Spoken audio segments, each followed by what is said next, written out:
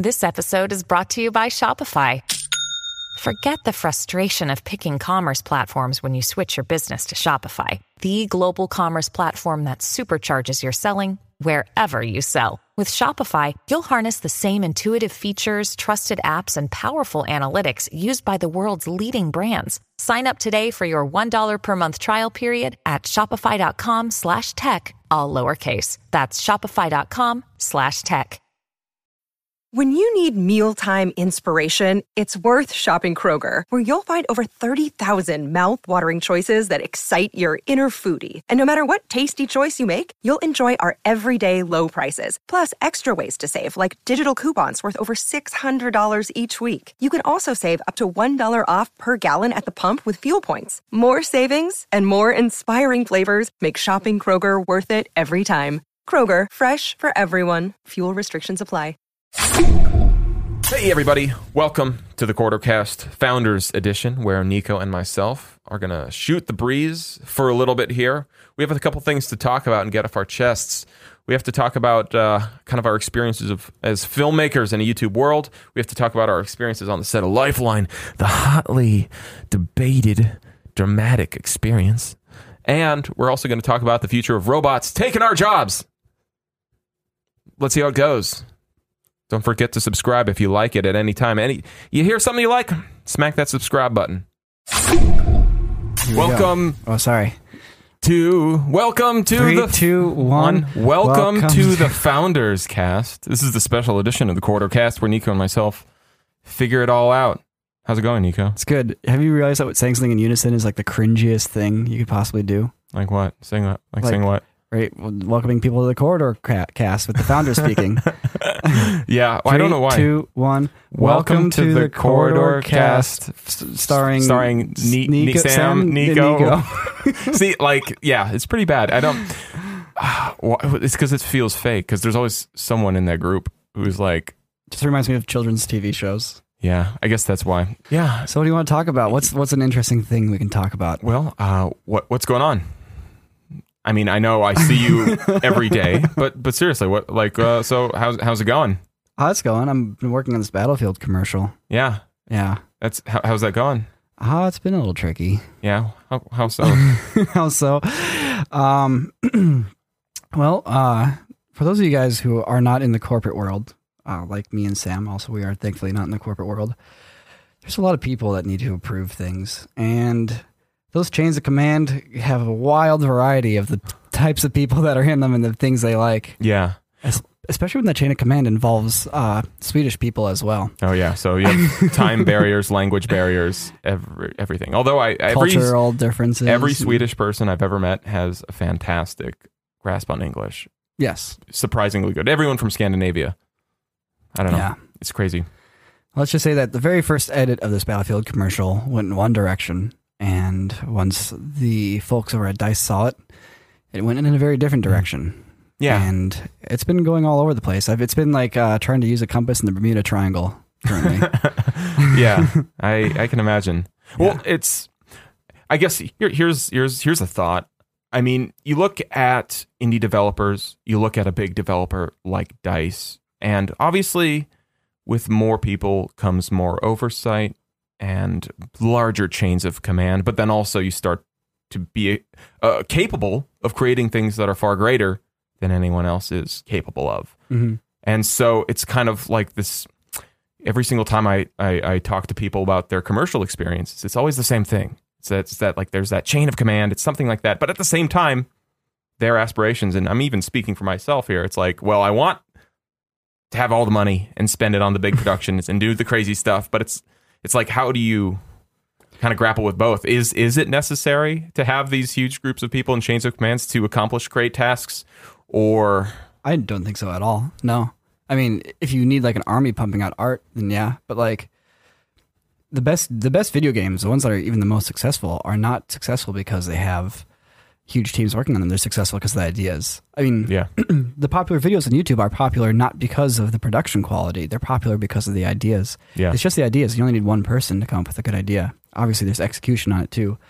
But this is something that Brandon has pointed out, which is currently the video game industry is centered around like huge teams of hundreds, if not thousands of people just pumping out art for the same game over and over and over. The Assassin's Creed series is just the same base game with new art every year. Mm-hmm. Yeah. So I don't know. The games that catch my eye are the ones that have ideas. Minecraft was just a new idea. Yeah. Escape from Tarkov, which I've been playing for years, a new idea. I just got into Dark Souls. That's a different idea than any other game. Yeah. Yeah, of course, now they're getting into the whole art thing where they just, let's play the same game again with some new art. Yeah. I guess you'd say that, but it's still working. The thing is the gameplay in Dark Souls is so robust that it can last. Yeah. But once again, still Dark Souls, fairly large team of people to create that. Imagine you're shooting a commercial for From Software. Mm-hmm. Or is it just from software? From software. So the games come from software or something. The games come from software. Oh. So, you imagine working with those guys. I mean, well, first off, a Japanese developer. I've heard many things. There's rituals you have to court them. Rituals? Yeah. What kind of rituals? Well, there's a business in Japan has a completely different method from everything I've ever heard. I've heard that if you're doing business with someone in Korea, you have to get drunk with them first. Yeah. I like that idea. It's not a bad idea. It's like you got to get to know somebody. Yeah, you really have to. You have to make sure no one's going to say anything really stupid. Yeah, I'm engaging relaxed mode with the microphone now. For those of you guys who are listening to the audio only version of the podcast, I'm now just holding the microphone and leaning back in my chair. So everything he says is more relaxed now. Imagine him more chilled. Yeah, just I had to relax a little bit here and really let down my guard, so I leaned back. Well, yeah, I find that interesting though. There's the different methods, I guess, of deal making. Yeah. Hey, what's your favorite video game? My favorite video game? While we talk about video games, what's your favorite video game? All time. It changes. I mean, of all time, I think I actually had the most fun playing Halo 1. Yeah, that was a good game. I actually had the most endorphins were released during Halo 1. Yeah. Because of single player being groundbreaking and because of in-house Ethernet cable LAN parties with 4 TVs and 16. I've never done that since then. I've never partied at someone's house and brought Ethernet cables at the same time. Yeah. And that's it's so fun. It's so fun to do that. So, Halo 1. I remember I had that little TV where when somebody got the health pack and the screen would turn white, the TV couldn't put out enough power, so the other half of the screen would go dark. So the other person on split screen wouldn't be able to see for a moment while the other person finished healing. Yeah. Oh, man. Yeah. How about yourself? My favorite video game of all time? That's a good question. I always would say Full Throttle. Not toot my own horn. So I'm just trying to compensate for the dead space when I think about what my favorite video game is. I always used to say Full Throttle, and just because I really liked point and click adventure games, and that one built a really cool world. But I feel like it's really dated now at this point to say that. I don't know. Games that gave me good vibes.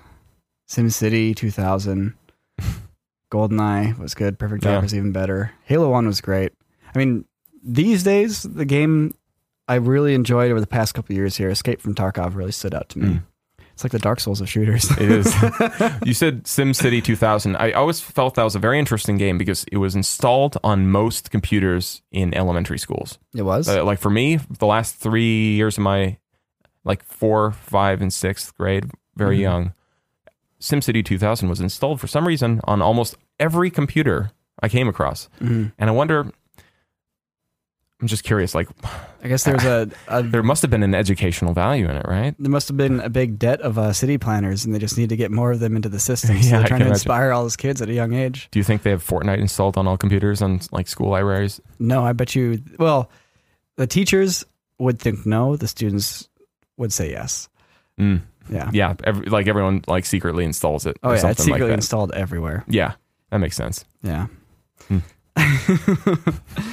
Do you think they have Fortnite for graphing calculators yet? It's probably a text version or something like that, like a story-based version, like a linear choose your own adventure Fortnite thing. You're getting shot at. Do you wish to A, shoot back, or B, build a fort? That's the answer to every question. Yeah. So other than working on the commercial, well, like what else? Like, I just shot a video with Clint yesterday. how's that going? It's going good. I miss shooting videos. I wish I could shoot them more. Shooting videos is kind of Shooting fun. Videos is really fun. Well, it's like you're a photographer at a fashion shoot, you know? What? Shooting videos. Uh-huh. That's why it's fun, because you're sitting there going like, just look cool. Oh, yeah. I got this camera. I'm trying to make you look cool. Like, let's do it. You Okay, know? cool. I wasn't sure where you were going with that analogy, but yeah, it is fun. Yeah. It's nice when you get to just like focus on making stuff look cool. And we got some new lights. I got to play with those, and you like it's the kind of shoot where it's just one actor in a dark spot. So it's like it's all about just making it look cool with cool lights. How do you make it look cool? Here's the secret to making stuff look cool, guys. You have one light on the edge. And by the edge, I mean like slightly behind the person, not all the way behind the person, just kind of behind the person. And you tint it a certain color, whatever color you want, doesn't really matter, just make it a color. And then you have the next light be at some point that's not directly from the camera direction. So like above them or to the side. And then last but not least, if you can't afford any set decoration, you put a colored light on the background. Like we have behind Sam here. Oh, wait a second. We're doing that on accident. Well, it's funny. Yeah. Well, audio only version. Everyone is going to suffer here. But these lights worked out pretty well. Pretty happy with it. Check it out. One hits the face. The other one accidentally edge lights you from that camera. It's perfect. It's too good. I got an edge light right here and a fill right here. And then that corner was boring, so we put a pink light there. That's boring. Jared, why'd you pick pink this time? I'd go with my intuition. Yeah, Intuition. it's my it's my favorite color. We talked about this ahead of time. It looks pretty red in the camera. Oh, Yeah. well. So you shot a commercial. Yeah. It's super cool. You're working with the Swedes to get it done. All right. Shot a video yesterday with Clint. Yeah, And he made it look nice with lights. I did. Okay. So And a shot on a red, which is nice too. Yeah. It's hard not to just shoot everything on red. You look at all these new camera platforms. You see like the A7 or anything else, and you're like, oh, it would be sweet to have a smaller rig, but But you pay. yeah, I've been thinking about the perfect camera recently. I think about the perfect camera all the time, actually. The perfect camera to me is a camera that lets you do any move you want and it doesn't get in your way. Like, so here's the thing about cameras. They look the best when they have a large sensor that lets you get a lot of dynamic range. Resolution doesn't matter too much. Just a large sensor, because a larger sensor means you can get nice shallow depth of field. Yeah. And then you want that dynamic range. And you want low light capabilities. Okay. Okay, so that's the sensor. That's what needs to happen kind of internally on the camera. Already, having a large sensor rules out like 90% of cameras. And then having good dynamic range rules out like the remaining 5%. So it leaves like 5% of cameras. So, okay, I can still handle that. 5% of cameras. There's a lot of cameras out there. I guess there's still a couple that fulfill that. But then the thing is, outside of that, all these cheap cameras will come up with these great things that like make using a camera easier. Like, for example, the cameras that Carmichael and Nick shoot with, to focus, they just touch the screen on what they want the camera to focus on. And Canon has built dual pixels that can tell when the light is focused. It doesn't need to search for it. It doesn't need to analyze the frame. It can just tell when like the light beams coming in, when the photons are coming in parallel, and it automatically instantly focuses. That's great. That's missing from any high-end cinema camera. You can't just touch the screen and tell it where to focus. You have to hire a whole person to pull focus, or you have to get really good at doing it yourself, which is hard to do when the camera weighs 30 pounds. Well, I think it's also limited purpose though at the same time, because let's say you are shooting someone, you have them framed up, they're on screen. I guess you could tap on that if it's a touch screen. They'll be in focus, but now they move. Are we talking you want to shoot with autofocus? That Canon, yeah, I want to shoot with like autofocus. Like autofocus is not that hard of a problem anymore. They've solved it. Yeah, but what if it messes up? Well, you can always go to manual, but when was the last time you saw autofocus mess up on the Quarter Crew channel? Hey, I'll put it this way. How many times have you biffed the focus yourself? I've lost count. Yeah, completely. Autofocus definitely screws up less times than I screw up, at least on the new cameras. So imagine a camera that can focus automatically using those features. That'd be great. It would be. But then here's the big thing. Smooth movements, like smooth cinematic movements. That's been like the dream for decades. Like you have tripods and dollies and jibs and glide cams, and like Devin Supertramp made a whole career off of smooth camera movements. Yeah, he did, definitely. I mean, he's more than just a smooth camera movement kind of guy, but he has that going for him. So the gimbals will come out. It's not like there's the Devin Graham signature tripod. I mean, I would buy that. What's the tripod you use in all your videos? the most stable of frames. Wow. That camera's not moving at all. Nothing's moving at all. Is this a photograph? No, silly, you're on YouTube. No, this is just my tripod. It's a really good tripod. You can tell the bad tripods when the footage still wiggles once the camera's on the tripod. It's a bad tripod. Yeah. Like the ones we're using right here. If I do this on the floor. Can't tell if it's working. No, the good tripods. Signature. Good tripods. These are signature. Sam David Gorski Graham. and Nico Beringer signature edition tripods. Yeah. They have come with 3 legs. Available on Amazon. All right. Anyways, to finish my little spiel here. So gimbals have come out, and gimbals are great. They let you basically do all those fancy camera moves that cost hundreds of thousands of dollars in the past, but now you just use a little fancy gimbal, and it keeps the camera steady. But you need a light camera to do that. Yeah. And the biggest issue is that you can't pull focus at the same time. You can't be holding on to the lens of the camera when the camera can't let you touch it because it's on a gimbal. Yeah. So here I am using the Red. The image quality is great, but I'm just thinking about all these cool things I could be doing if it was on a gimbal. And all I need to do is be able to pull focus with those lenses, like electronically. And I've tried, but it doesn't work because nobody's actually spent the time to make it really work. Because software through your phone and software over wireless usually sucks. And if somebody just did that, if somebody could just take a Red and make it so you could pull focus wirelessly using electronic focus control and the lens motors, and I could mount that Red on a gimbal, I would be so happy. And they would probably put 100 people out of, not 100, they put thousands of people out of jobs in Hollywood, but it'll never happen because of that reason. I remember when they added autofocus, like crappy autofocus, but they added autofocus.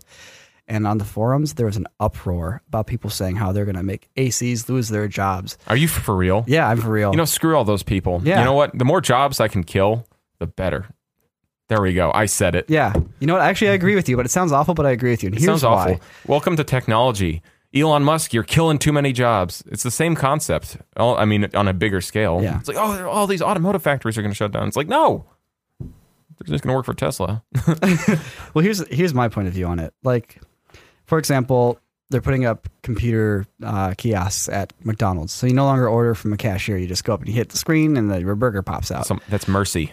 Exactly. Like, yeah, you're killing a job, but let's be real with ourselves. Isn't that kind of a waste of human potential? Yeah, it is. To just be there and be the equivalent of a touchscreen where somebody just gives you an input and you give them an output. Like, people are so much more than that. And yeah, I know people have to like relearn things and learn new skills. And there's a painful process to this. And I'm callously dismissing it right now in the podcast. But no, there's nothing callous about this. This is really fascinating stuff. And stuff that people have to start grappling with as more and more jobs get replaced. Well, we've seen that a little bit in America here. As manufacturing has disappeared, what's arose instead is design. Design has become the big thing for people to get jobs in. You know, design and art and creation. You are using your actual skills as a human being to problem solve and to create and to be creative, rather than being the man who pulls the lever to make sure that the machine thing punches the diode in the right spot. I think that's fascinating because if you think about that from a design perspective, everyone complains about how they have to throw away their iPhone every year to buy another one. Yeah. And it's like, obviously that's a generalization, but every 2 years. What I'm getting at not is a generalization. What I'm getting at is that if you think about that, like think about a product other than like a pair of good shoes that you've used for more than a year. You know, like what are they? Other than like clothing, which is like, you know, dumb simple. You know, it doesn't break. You know, it doesn't crash. You know, your shoes don't get firmware updates. But like the fact that we have products coming out at such an unparalleled rate because of the fact that they effectively become obsolete so quickly, I think you're right in the sense that we have this demand for more designers and more, I guess, creators of products. Because every Christmas, even this year, you see Portal from Facebook. Don't buy it. Obviously, you don't want to put a security cam from Facebook in your house. That's for sure. For a second, I thought you were saying there's a new Portal game coming out. No. There's a product called Portal. They started advertising it. And then I think something happened. And then I saw From Facebook slapped onto it after like 2 or 3 weeks of it being advertised. So like, whoa. Don't put that in your house.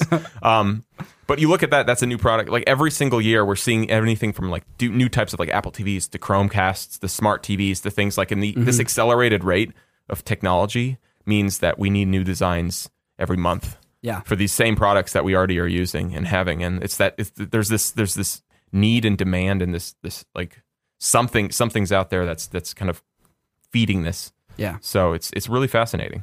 Yeah.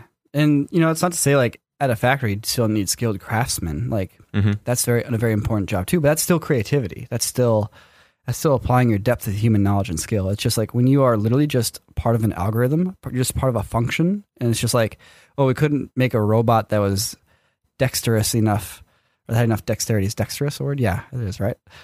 We couldn't make a robot that had enough dexterity to pick up this box and twist it in the right direction, so we need a human being to do that. Like, that's where it's just, I would love to see those jobs eliminated, and I would love to see people be more than that. Well, unfortunately, an AC is fitting that description. Well, when they're just pulling because focus. we need something dexterous enough to turn something 45 degrees to 90 degrees. And the funny thing is, technically, that comes in the crosshairs based off your description. Yeah, and the funny thing is, like anybody who's like, I don't know, if you've actually worked with an AC, there's so much more than just somebody pulling focus. Like, yeah, actually, I totally agree. Yeah. I know. Every I know. Like anyone who's assisted me on camera has made the shots better. Yeah, in the sense that like if they become as instrumental to the shot as the composition itself, because they're directing focus, they're directing attention, therefore directing story, therefore they are. Well, it's also like they are my creative collaborator. Yeah, you know? And it's also like help me actually take care of the camera, help me troubleshoot it. We got to move it over here. We got to set it up over here. Like, and that's the other silly thing about that. Everybody getting angry about autofocus killing jobs. It's like it's not going to like in any like if all your AC is doing is pulling focus, you are not running a very efficient set. I don't know. Yeah, totally. I mean, maybe they actually movies are so screwed up. Movies are super screwed up. You want to know why? No. Yes. No, I need to know. Here's why movies are screwed up. And it's frankly it's because movies make millions of dollars and they spend millions of dollars. Like when you start throwing on $200 million for a movie, you are screwing up the economy so bad for everybody else that doesn't have $200 million to make a movie. And you are so like warping the sense of value for the things you do on a film. Like, yeah, you guys might already know this, but Sam and I, we filmed a YouTube Red series called Lifeline. Yep. And it was a union shoot. Yeah, it was. Well, it's weird. It was a weird shoot. Why is that? We didn't really bring anything to it. We weren't able to really bring. When you look at your final, okay, like honestly, I don't know how you do this, but internally, I have milestones for myself. You do as like someone working in the career of filmmaking. Like I have. What are your milestones? Basically, it's a meter. It's a 0 to 100% meter, basically, of when I set out to make something and I come out the other side. How close was that to what I set out to make? Like it's like going into a blueprint for a house that's like a square, and you come out the other side with a triangle, and you go, "How the hell did that happen?" You know. And I wanted to make a square. Like, what went wrong? And I've noticed, like on YouTube, anyways, I set out to make a square, and I get a square. I'm starting to. So for me, like that's my 0 to 100. I'm starting to hit these like 85, 90s of like the vision, like that moth video. That is exactly what I was imagining. Do you have 4 sides, same size, 90-degree corners? Seriously, every single shot, every single line was so on point and so close. And so I took that as a very large personal success. But then I looked at Lifeline, and I watch it, and I'm like someone else could have made that. Like I don't recognize parts of it. You know. So I don't know if I have to give that a number. It's like a 60. But what happened? Like, how did that happen? Well, I mean, you were there, but I suppose I know. should. This is like me. I'll recount this stuff. Well, okay. Well, I mean, let's take. I'm just trying to be a good host. Let's take a deeper look at it. We can take a deeper dive, because the common story is the everyman tries to make a creative vision, and the man stomps on him and oppresses him, and blah blah. And so, you know, any number of variants of that story is the common explanation for why something like that, like a vision or working on something creatively, could go wrong. You have other people, they have other opinions. Sometimes those opinions are louder and stronger for various reasons, and therefore things go off course, and you just hold on as tight as you can. But the deeper version is that, in a sense, you could argue we're out of our element a little bit, and it's less about other people's visions, but ours and our expectations going into it. And well, how are you out of your element? Well, the way you opened it, the union thing, the union shoot thing. Yeah, I opened it with that union thing. Yeah, and this isn't an anti-union tirade, but ultimately, we're jack of all trades here on YouTube, and that environment of a union shoot is not conducive to creating the products that we create here on our own channels, in the sense that we are not allowed to hold cameras. We had that call with the union rep saying, hey, this is going on our YouTube channel where we make YouTube videos of people blowing stuff up, and we're known for shooting all our own videos, so can we get a waiver on this union shoot? And they're like, no. It's like, let's just say that again and see if we get the same answer. Because that was so confusing, and so that was the kickoff, basically. That literally was the kickoff to us going, oh man, all right, so we're just gonna sit in these directors' chairs and effectively slowly try to tell everybody what we want them to do, versus just doing it ourselves. Almost half-assedly, because there are so many moving parts on the set, and there are so many, frankly, attitudes. It was a bunch of I mean, there was great people on that set who were incredibly talented, but for them to work on a YouTube original series, many of them, including actors and crew, definitely had this. There was this aura that this project was below them. Yeah. And that was from day one, basically. It's they're like, oh, this is beneath us. I worked on this TV show, or I worked on this movie, and now I'm working on a YouTube original. And so just it's directed by a bunch of YouTubers. These kids, these children, these YouTubers, and these so 30-year-old children. Yes. Well, we were some of the youngest people on the set. That's true. And so it's really hard to combat that, and so eventually you kind of start getting to this point where it's like, well, first off, I can't actually do anything on this set. If I wanted to actually make it a true difference, other than going around and consoling each person, I guess that's what directors have to do on huge sets. They're just they're teddy bears, basically, where they're like, oh, don't worry, we'll be friends. It's or I don't know. See, it's this is the issue. It's what is the method of action to correct that course when you're on it? Well, we talked about that, actually. By the way, my favorite union bit. We did, actually. My favorite union bit: no playback. Even though it's the modern era, you were using red cameras. It's going into an antique store. You can't hit playback without a union. You literally position. can't hit the play button to watch a clip you just filmed. It is. Because that's a union position to do playback. I know. See, this is what we're talking about, killing jobs. Yeah. I know. Those ones can I know. go away. It's sad. It's sad that we have to talk about it like this, but ultimately that is the true end result here. But whatever. Yeah. So, sorry, I didn't mean to tangent that. No, it's all good. It's all good. But we had talked about after Lifeline was finished, what went wrong, so to speak. And for what it's worth, we're talking about Lifeline like it's some disaster. It wasn't a disaster. It's just your average TV show, which is exactly what Sam and I try not to do. Yeah. That's the big thing. It's the most by the books, by the numbers TV show when you watch it. And that's the thing. Yeah. We realize that we're just cogs in a machine. And it's a machine that no one wanted us to try to invent something new in. Yeah. Well, and this is kind of also another issue too.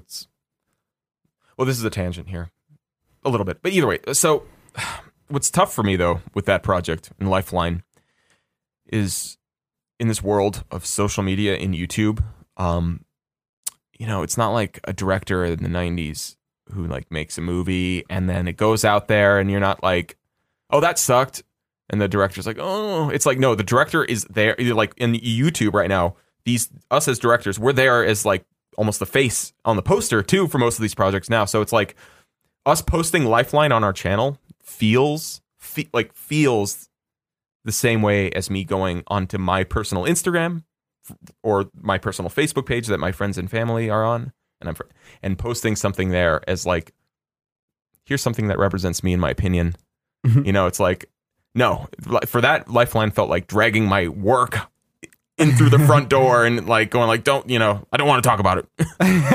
You know, like, but everything we make is at that level though, where it's like anything that goes on the Quarter Crew or Quarter channels, and even this podcast channel, you know, it's like it's not just like, oh, here's Sam at work. It feels like here's something that has to represent me 100% when it's released. You know, and so that's why I sit here thinking about these projects over and over anyways. I'm not sure if that feels the same way for you sometimes, you know, to have that separation or if they're combined. I don't know. But it's something that's been inescapable for me for the last few years. Yeah, I mean, I always think about that stuff. I can think about old projects and what we could have done differently and, you know, what went right, what didn't.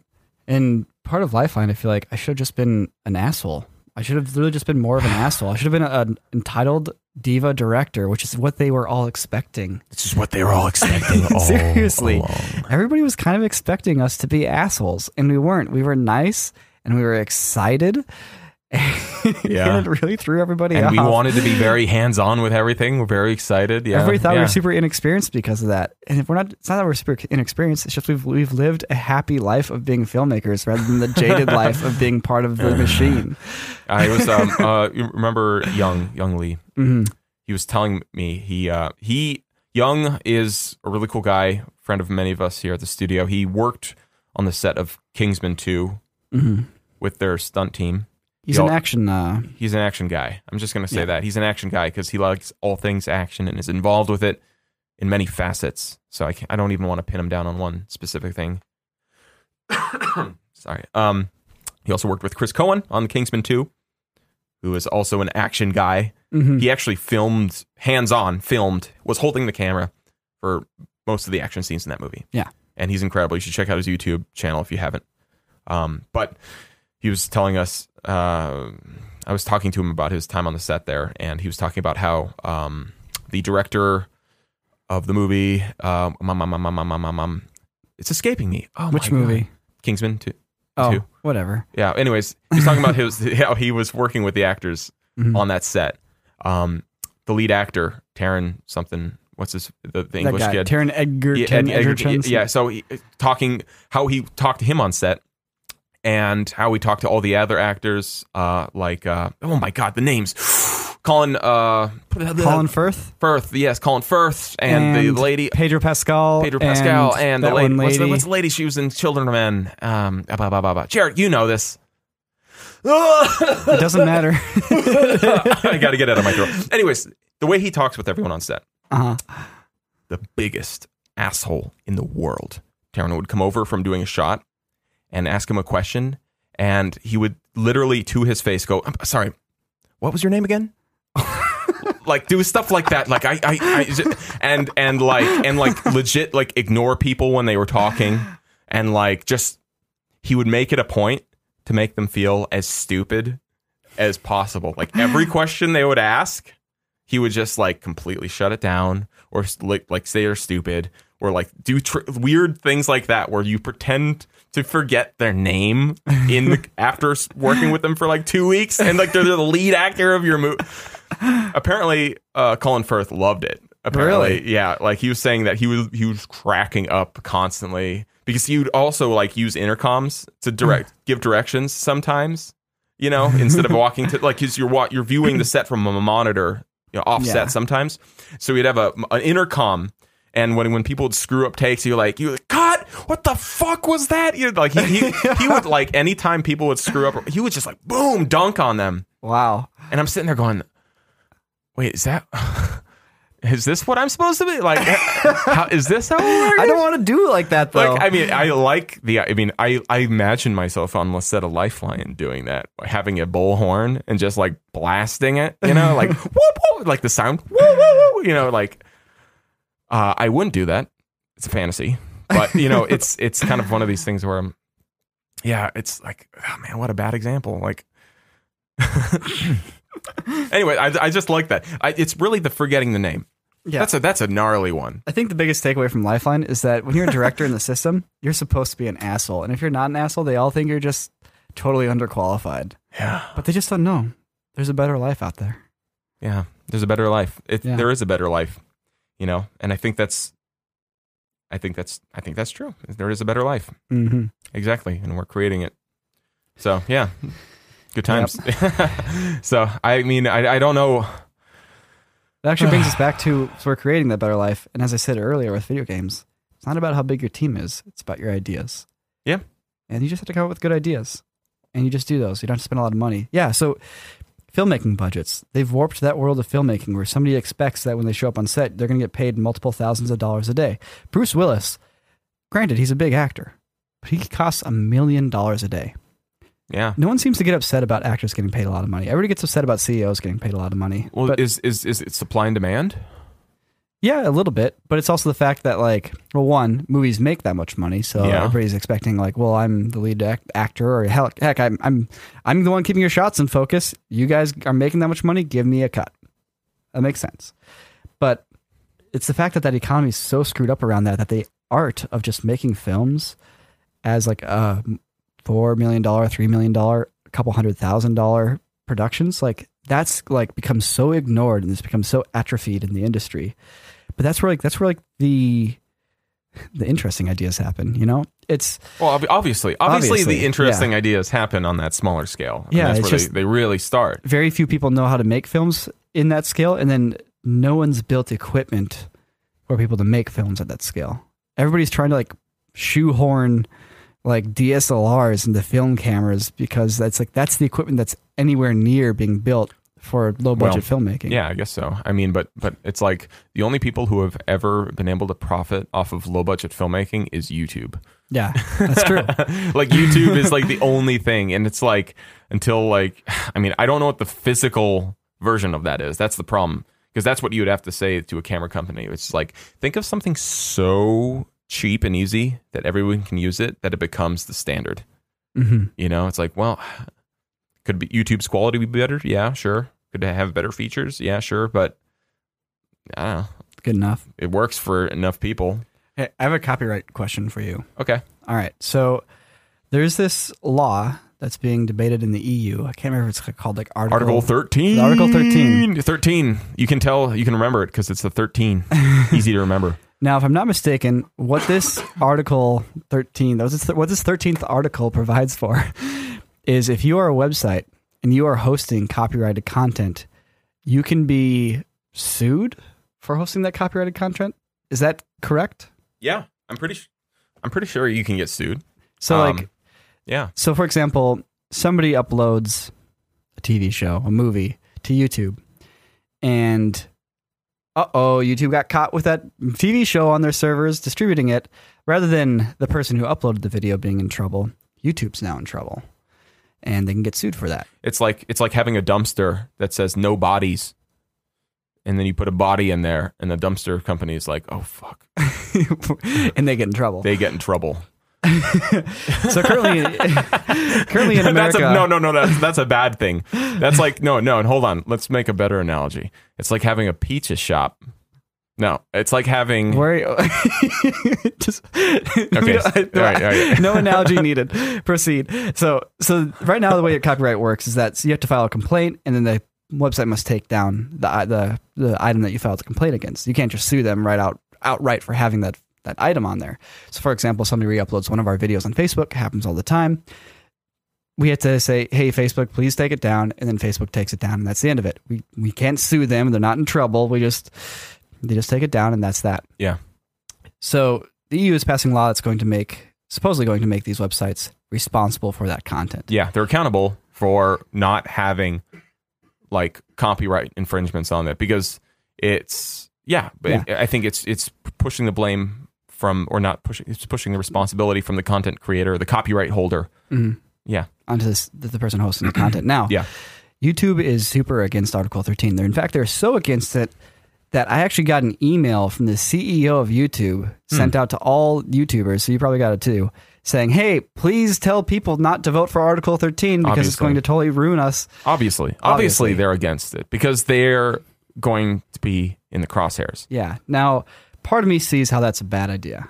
I can see how YouTube gets so much video uploaded to them, like they are going to be screwed if they have to deal with that.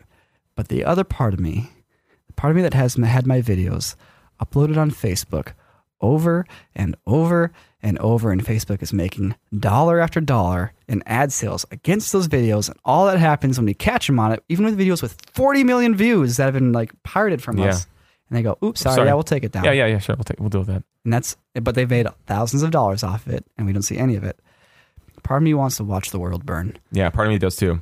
Because I mean, I've seen stuff too, like not going to provide references, but you know, second, third hand, fourth hand.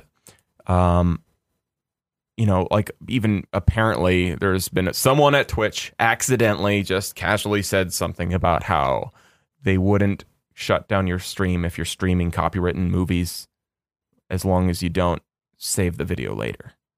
You know, as long as it's there and you're not saving it to your channel. And so there are like, you have to find URLs. Obviously, you're not going to just like be able to just search it, or it's not appearing on Twitch's, you know, trending page. But apparently, there's tons of them out there. You know, it's just it's like movie night where it's just like streaming anything, TV shows, copywritten content, whatever. And Twitch is just kind of like, yeah, whatever. Just don't worry about it. We're not like, you're just, streaming Game of Thrones, and like, we're just like, until someone from HBO tells us, we're not going to do anything about it. And it's because it makes them money. Yeah. They're making money off of it. I mean, that's the thing. Article 13 goes against their own self-interests. Now, you have to ask yourself, does that go against your self-interests? A little bit, but yes and no. Like, I'm not in the business of ripping off other people's content. Oh, really? I see where you're going with that. Oh, really? Because we do make fan films. Oh, we making a Dark Souls video tomorrow, bitch. Oh. But I'm not doing react videos where I take somebody else's video, play it the whole entirety of the video. You're totally right. Actually, what we're doing is, I mean, if we just scrub the Mario logos from some of the hats, a lot of the stuff is protected under parody law. But that's the distinction. Yeah, that's the distinction. Because this is what I tell people when they say, like, aren't you going to get in trouble for making a video with like a video game character in it? It's like, yeah, maybe. And if they don't want us to do it, we'll take it down. But I'm not making a video with another TV show's character in it or another movie's character in it. Yeah, I'm not like taking someone's work and redoing it. It's more of like I'm taking someone's idea. Obviously, ideas are work. Yes. It's closer to saying.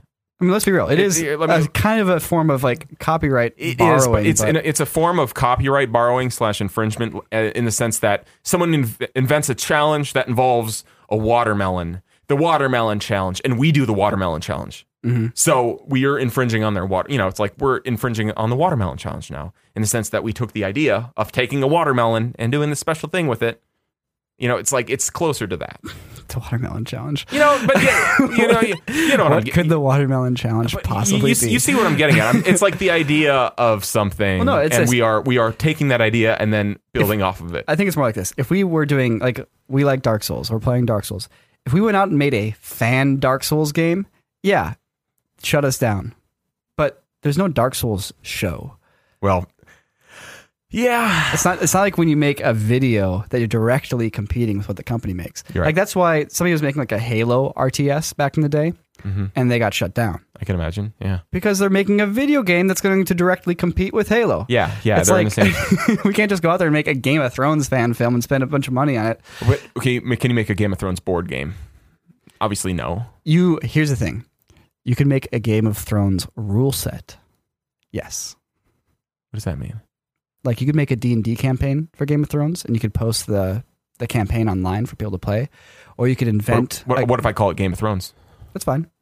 If you're not making money off it, if you're like, guys, I came up with an idea. This is a board game. You can make it yourself. You have to draw the board. You have to come up with the pieces, and here's the rules. Make it yourself. But I had this idea. Okay, I see what you're getting at. That's what I'm getting. It's regardless of its legality. Okay. I don't think anyone's going to come after you Yeah. for that. Well, I don't think they could because that's in the realm of like freedom of But expression. what and if thought. the idea is so good? It's like, dude, have you played Nico's Game of Thrones board game idea? You know, and everyone's like, yeah, it's sweeping the nation. It's the first open source board game, and it's based on Game of Thrones. And Game of Thrones is like, oh crap, oops. Like, I mean, Well, they can shut down anybody trying to print the board, and they can shut down anybody trying to like use their copyrighted art. Well, but I mean, the idea what if they can't shut it's a down. PDF? Well, here's the reality: is Can when they you- delete it? when you create art, part of you is giving that art away. Yeah. When you create something that's part of popular culture, it is no longer yours. It's part of cultures.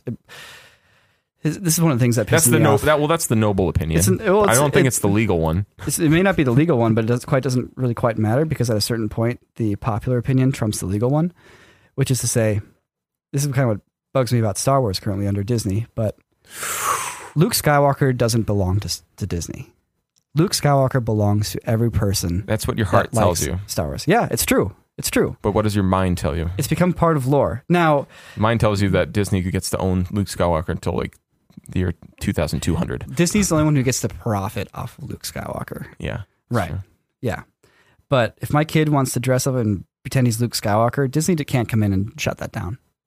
I guess that's true. Well, You know. He's buying the costume, so But I do think it's important, and as we come up against Mickey Mouse's retirement here into public domain, and Disney probably tries to extend it again. First off, look, Congress, just give Disney an exception for Mickey Mouse specifically. Come on.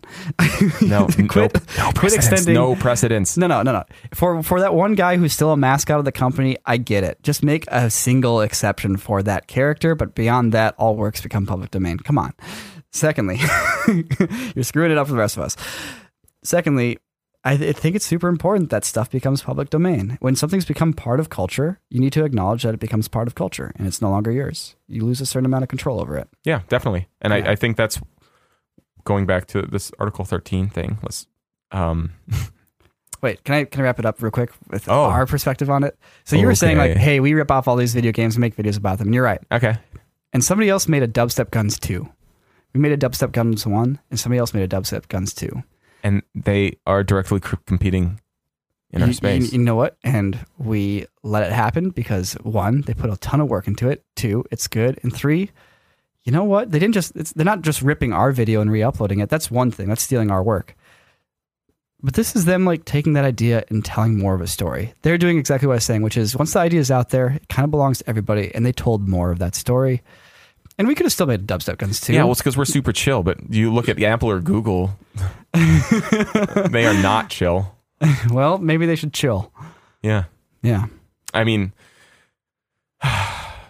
So back to Article 13. I don't know. Well, Do you want to watch the world burn or what? Yes, but the problem is that okay, ultimately, like backing up for a second, whose livelihood does it truly affect?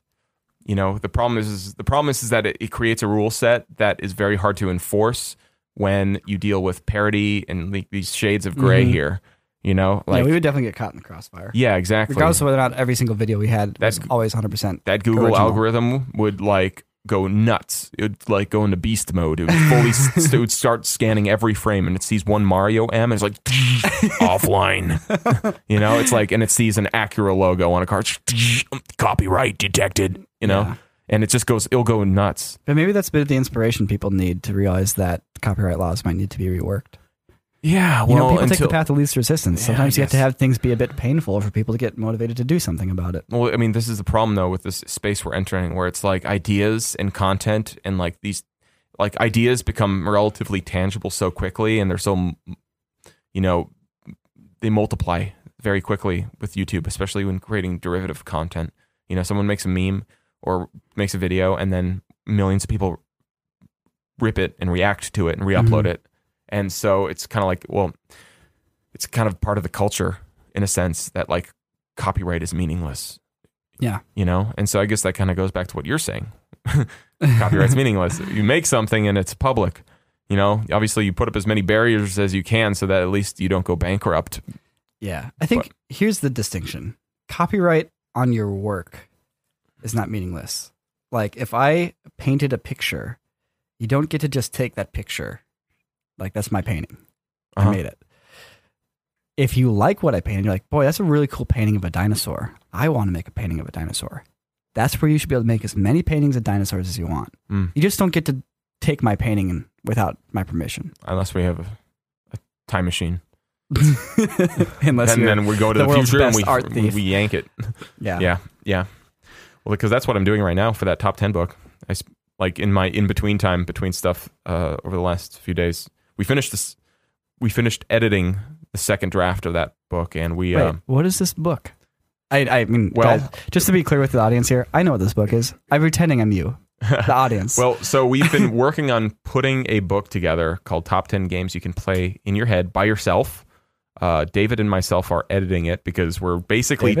David Lovett, a good friend and collaborator who helped us on that Tether stuff back in the day and a bunch of other things. But we've been editing this book down. Basically, we're taking these very strange single-player D&D style games. They're very hard to describe. Imagine, okay, here's the best example. You're on a road trip with a few people and you're bored and you come up with a game like 20 Questions or Ghost or any of these like driving games that don't require tools or game pieces or boards or dice or anything. But imagine a game like that you can play with one person. Mm-hmm. And we are taking this collection of these games and editing them down to the 10 best that we have found. And we are also working on trying to illustrate some of the more difficult concepts that we found. And so by doing that, I'm reaching into the depths of old like engravings and lithographs from the 1800s that kind of fit the style. We're trying to theme it around a little bit around Dungeons and Dragons, since that's kind of one of the closest approximations to this book. But so old lithographs and stuff like that have that line drawing style, and basically I'm digging into the depths of the 19th century when that illustration style was very popular because of photography was still relatively difficult, and we're basically using all this old 100-year plus work as kind of our filler imagery, so that way we don't go bankrupt doing crazy custom illustrations for everything. so yeah, it's been a very interesting process. But you have to go to Getty Images, and you have to chop up their stuff because ultimately it's public domain and it says Getty Images all across it. But you're like, sorry, buddy, but I can actually use this. Thanks for scanning it, but So are these games you can actually play by yourself? Oh yeah, you can definitely play them by yourself. We've tried and it works, and it's pretty gnarly. There's some pretty crazy experiences. Yeah, we even have some reviews from other users or some people who've tested them out. It's some very intense stuff. So, but we'll do more on this next year. This is something that's still being built. But you should have a Twitch channel for you just playing the games by yourself. I don't know if it'd be super fun to watch. Probably not. It'd be more of like a art stream. That would turn into an avant-garde live stream. Art videos, and they have like art films.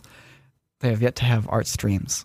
Yeah, they haven't done it yet. What would be your art stream? My art stream, I don't know. I don't think anybody needs one. You could be the first, and no one would care. Yeah, copyright. But I mean, it's a good question though, because I think people got to figure it out. There's more creators and more people doing stuff than ever. And I don't know. It's kind of like we're using old world thinking for new world problems in a way, and I feel like we haven't finally fully cracked it, because that whole like Article 13 stuff is it's kind of old world solutions to new world problems in a way, where you're like, oh yeah, just just sue them when they have your content on their website. Because what's the analogy? It's like maybe you have a bean factory and I somehow make beans, cost nothing to produce, and someone steals them and puts them in a safety deposit box at the bank, and then the bank gets in trouble for putting the stolen beans in there knowingly. They take knowingly. That money laundering is, banks can't knowingly take laundered money. I guess so. That's the thing. Does a bank get in trouble when they can't see into the safety deposit box of a criminal? Like the hand, they took the hand of a victim the murder, the evidence. If the bank knowingly had it, then yeah. But like, I guess you could argue that YouTube doesn't knowingly have copyrighted content. Because see, that's kind of this issue. Is like they're creating this space. They're creating the dumpster farm where people can roll in and dump their bodies, and they're like, well, the problem is we don't check every dumpster every day. You know, how do we know that they're being accessories to murder? Yeah. You know, but like, I was like, maybe you shouldn't have your dumpster farm be so big, so you can actually like keep tabs on what's happening there. Yeah, that's the analogy here. So what you're trying to say? My dumpster farm, the body dumpster farm. Well, maybe see, there you go. I mean, maybe like I think YouTube's struggling a little bit with that right now because like YouTube's created this platform of like incredibly open, and I don't mean open in like the censorship sense. I mean open in the like anybody can upload videos as much as they want all the time. Data open, like they're saying everybody gets unlimited data to upload stuff. Yeah, and they have a bit of an issue now. Like I've seen a lot of channels that people are just trying to make money regurgitating content, and I'll see somebody that has like 1,000 videos on their channel, and they all have like 50 to 80 views, and they're just trying. And you know the definition of insanity. Trying to clickbait people, I guess, trying to make money off their videos and waiting for one to pop. And I guess for some reason people get in their heads that, oh, I made 900 videos that got 50 views. This next one though, this 901st video, same exact video, but it's going to be the one. This one's going to get 1 million views. But no, you know, life doesn't work that way. Definition of insanity is, this isn't the actual definition. This is like the colloquial definition. This is the one definition. in Far Cry 3. The Far Cry 3 definition of insanity is repeating the same thing and expecting different results. That's not how I heard it, but yeah. What was the Far Cry 3 one? Well, it was different. That's as much as I don't remember it, but it's similar. It is very similar. But I feel like YouTube's shooting themselves a little bit in the foot with their setup, and I'm trying to avoid making this a YouTube-centric podcast. Oh my god! What? YouTube's like a pyramid scheme. How so? It's like people like saying, "Go start YouTube channels." Who start YouTube channels, and then they say, "Go start YouTube channels on their YouTube channel," so that people listen to them. I don't know. You know the pyramids are tall, right? And wide. You know how long? You know what the first building was that was taller than the pyramids? No. The Eiffel Tower. Wow. For 10,000 years, nothing was taller than the pyramids. Wow. Yeah. Well, that's because they just kept building smaller and smaller bricks all the way up until they couldn't make a small enough brick. Right? Basically it.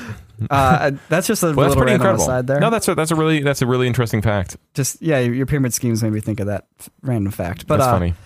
You know, the YouTube algorithm's built around watch time, supposedly. That's what everybody says. Watch time is king. And we all seen those tutorials. It was like, I look up a recipe, how to make a delicious hamburger. Mm-hmm. That's actually not a recipe I've looked up, because I already know how to make a delicious hamburger, but that's beside the point. You look up a recipe, how to make a delicious hamburger, and the video is 10 minutes long. And the thing is, YouTube's emphasized watch time so much that everybody's bloated these videos that don't need to be bloated. Maybe that's what YouTube Learning's all about. They've killed the concept of editing, the concept of brevity, and making your edits tight and making your content clear and concise, because people don't like their time wasted. YouTube's algorithm has killed that because they want more millions eyeballs. Of people. It's been destroyed.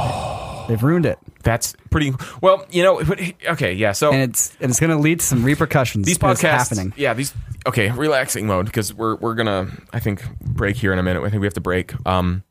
But basically, you know, I've noticed a lot of these conversations we've had in this room so far gravitate towards the concept of the YouTube algorithm. Yeah. And obviously, you know, we're all so far, you know, Mike, he has an on and off relationship with YouTube. Harley, I'd even argue, well, no, he had an on and off relationship with YouTube for a little there, but he's a YouTuber. You know, these guys are YouTubers. We're YouTubers. Jake Roper's a YouTuber. We're all YouTubers. And so it's like, you know, it's hard steering away from this topic. Mm-hmm. I've definitely noticed, but it's also because it's something, you know, we care so much about. It affects our livelihood. But what I find interesting about it, and why I feel like each time we talk about it, something new pops up, is because it's actually a symptom of a greater trend that all industries and all people are being affected by right now. Mm-hmm. Even if you're not talking about video, if you're not talking about one particular form of communication, we're looking at it with Amazon, we're looking at it with Apple and stuff like that, and like we're looking at it in our day-to-day lives, how it affects us. It affects our commute. Mhm. To that, it affects every single aspect. It affects how we feed our family. Mhm. And it's this concept of like, I guess we're hitting this stage in humanity officially where we're letting robots make decisions for us, and Yeah. we are crossing our fingers that we taught the robots the right thing. Well, currently we've taught them that editing doesn't matter, and you should bloat your videos out as long as you can. Yeah, use iMovie on your phone and not Premiere. I guess that's one lesson the robots have been taught so far. Well, I don't know if this is the case for everybody, but views have been down for us. Not necessarily on the Corridor channel, because Corridor is like the entertainment industry in the economy. It's recession proof. Yeah, it's kind of like the javelin at the Olympics. It's been around forever. You huck this thing as hard as you can into the air, and hopefully it hits the target. And sometimes it hits the target, and sometimes it doesn't. Yes, but you've thrown out some great analogies tonight. I don't know where you're going with that one. Just like I don't know where that javelin was going to land. Okay. Anyways, if you hit the target, if you didn't. But yeah, exactly. Your analogies are like the javelin. Yeah. By the person who's definitely not qualified to be throwing them. Okay. But on other channels, on Corridor Crew and on Node, the views have been a little bit down. Yeah. Not significantly, but there was a change in the trend, and it started actually when they removed Google Plus. And I think that kind of screwed up a little bit of the algorithm and stuff like that. But I think what's actually happening, because you don't really hear a lot of YouTubers complaining about it, whereas last time the adpocalypse happened and PewDiePie wasn't making, or not PewDiePie, but Rice Gum wasn't making quite as much money as he used to, and he was making videos complaining about it. Last time that happened, a lot of people talked about it. Now people aren't really talking about it, and I think it's because this is all conspiracy. This is deep conspiracy theory here, I like guys. that. I think YouTube's getting less views right now. I think YouTube is losing traffic. I don't think it's that they're losing it to Twitch or anything like that. I think that their philosophy of watch time, because they wanted people to spend more time on the site, has finally caught up to them, and they're paying the price. Because they've encouraged garbage. They've encouraged filler. They've encouraged your time to be wasted, and you have to actively fight against their system to find good stuff and stuff that doesn't waste your time. Yeah. Now, some people got time to burn. A lot of kids got a lot of time to burn, and that's great. They can burn as much time as they want. But the rest of us, that's out awesome. Here, I like this theory a lot. I think this is great. Well, it's part of this. It's part of them figuring out what the heck's going on and what they should do with their platform. But it's also a symptom of trying to train a robot to run your company. And I think it's starting to hurt them, because I think everybody who's not a kid, who doesn't have a lot of free time, is over it, and they're searching for their content elsewhere. Yeah. Places like Netflix, where they can just... I watch like Joe Rogan podcasts is the only other thing the only thing I consistently watch on YouTube right now. And L2. And L2. I love L2. Because he is concise, and he does He not doesn't waste give a fuck about watch time. He doesn't give a fuck about anything. Yeah. He like goes up there, dunks, quickly edits, gets his point out, pieces. Yeah. Everyone should go check out L2 Inc. It's one of the best YouTube channels that's ever existed. Definitely. Yeah. It's basically, for those of you who don't know, it's a director. It's the professor of marketing, digital marketing, something like that at NYU, who basically researches trends for all these companies. And every week he makes a video where he goes out and he shares good knowledge, because he owns a research firm, and he shares it with everybody. And he explains like how it's helping or messing up the industry, good moves, bad moves, the way it's influencing the way people work. And it's super insightful. It's backed up with research. Yeah. And like, he's so open with it, and it's super entertaining. Yeah, exactly. Yeah. He takes the worlds of big tech and takes concepts like shareholder values and all these, it's effectively like legalese of the corporate world. He takes these concepts that are pretty unapproachable unless you're directly involved with it in your day-to-day life, and is able to kind of help you summarize what all these quarterly earnings and loss reports actually mean for companies and trends and products, and the kind of stuff that, you deal with on a day-to-day basis, and whether he ties you're it in conscious. with morals too. Yeah, and it's And responsibilities to the world. yeah, exactly. Fantastic stuff. So Yeah. I can only aspire one day to be an authority like he is on something. So Well, we can sort of talk about our watch time conspiracy theories for YouTube and how it's making the platform get less views right now. So I think the Google Plus removal obviously affected things a little bit, but I think also YouTube might be dealing with a little bit of fallout from their watch time algorithm at the moment. So that's my conspiracy theory. I love it. I think that's a great conspiracy theory to end things on right now, because I believe it's time to go film some other fun stuff here. Very excited to move on. Speaking of other stuff. Uh-oh. Node is not happening anymore. Oh, no. Yeah. It's happening Friday. Well, that sucks because I'm not going to be there Friday because we're shooting Dim Souls. Oh, that's right. Dim Souls, son. Right. Dim Sun. Dim Sum. All right, boys. It's been good old times here. Yeah, that was really fun. Yep. Good catching up. I think we got to level 1 here. Gamer Reference. Feel like we should do another Founders Experience. The Founders Experience. We should do level 2 where we go deeper, because I think our work lives are interesting, but going into our personal lives, I think would also be interesting as well, because it's a whole nother side to us, and it doesn't get shared on the Quarter Crew videos. Yeah. Because it's not loopy or zany. It's bland and boring, and great for a podcast like this where you can ramble for an hour. It's all not bland and boring. My life is interesting. Dang it! I go home and I watch some TV and make dinner every night before I go to sleep and wake up and come back. That's what being a filmmaker is all about. It's about somehow pretending that your life is actually super cool and crazy, because you know how to take the right angle of it. No. Yeah. Actually, hey, before we go, Sam, what's the secret to making a popular video? Secret to making a popular video is to ideally find something that is popular and you actually really like too, and then giving it 100%. Cool. That's the secret to making something popular. Yeah. And then there's making views, which is, well, we talked about this with Mike. That's the merger of best. Actually, no. Making something really popular is all about taking something that you really, really like and you have never seen done before and making it happen. That's how you make things popular. You also fail doing that too. So sometimes you like things. Making things popular is all about stealing yourself from failure and repeating it. And then also knowing when to give up. Well, everyone, thank you for tuning in to the Corridorcast podcast.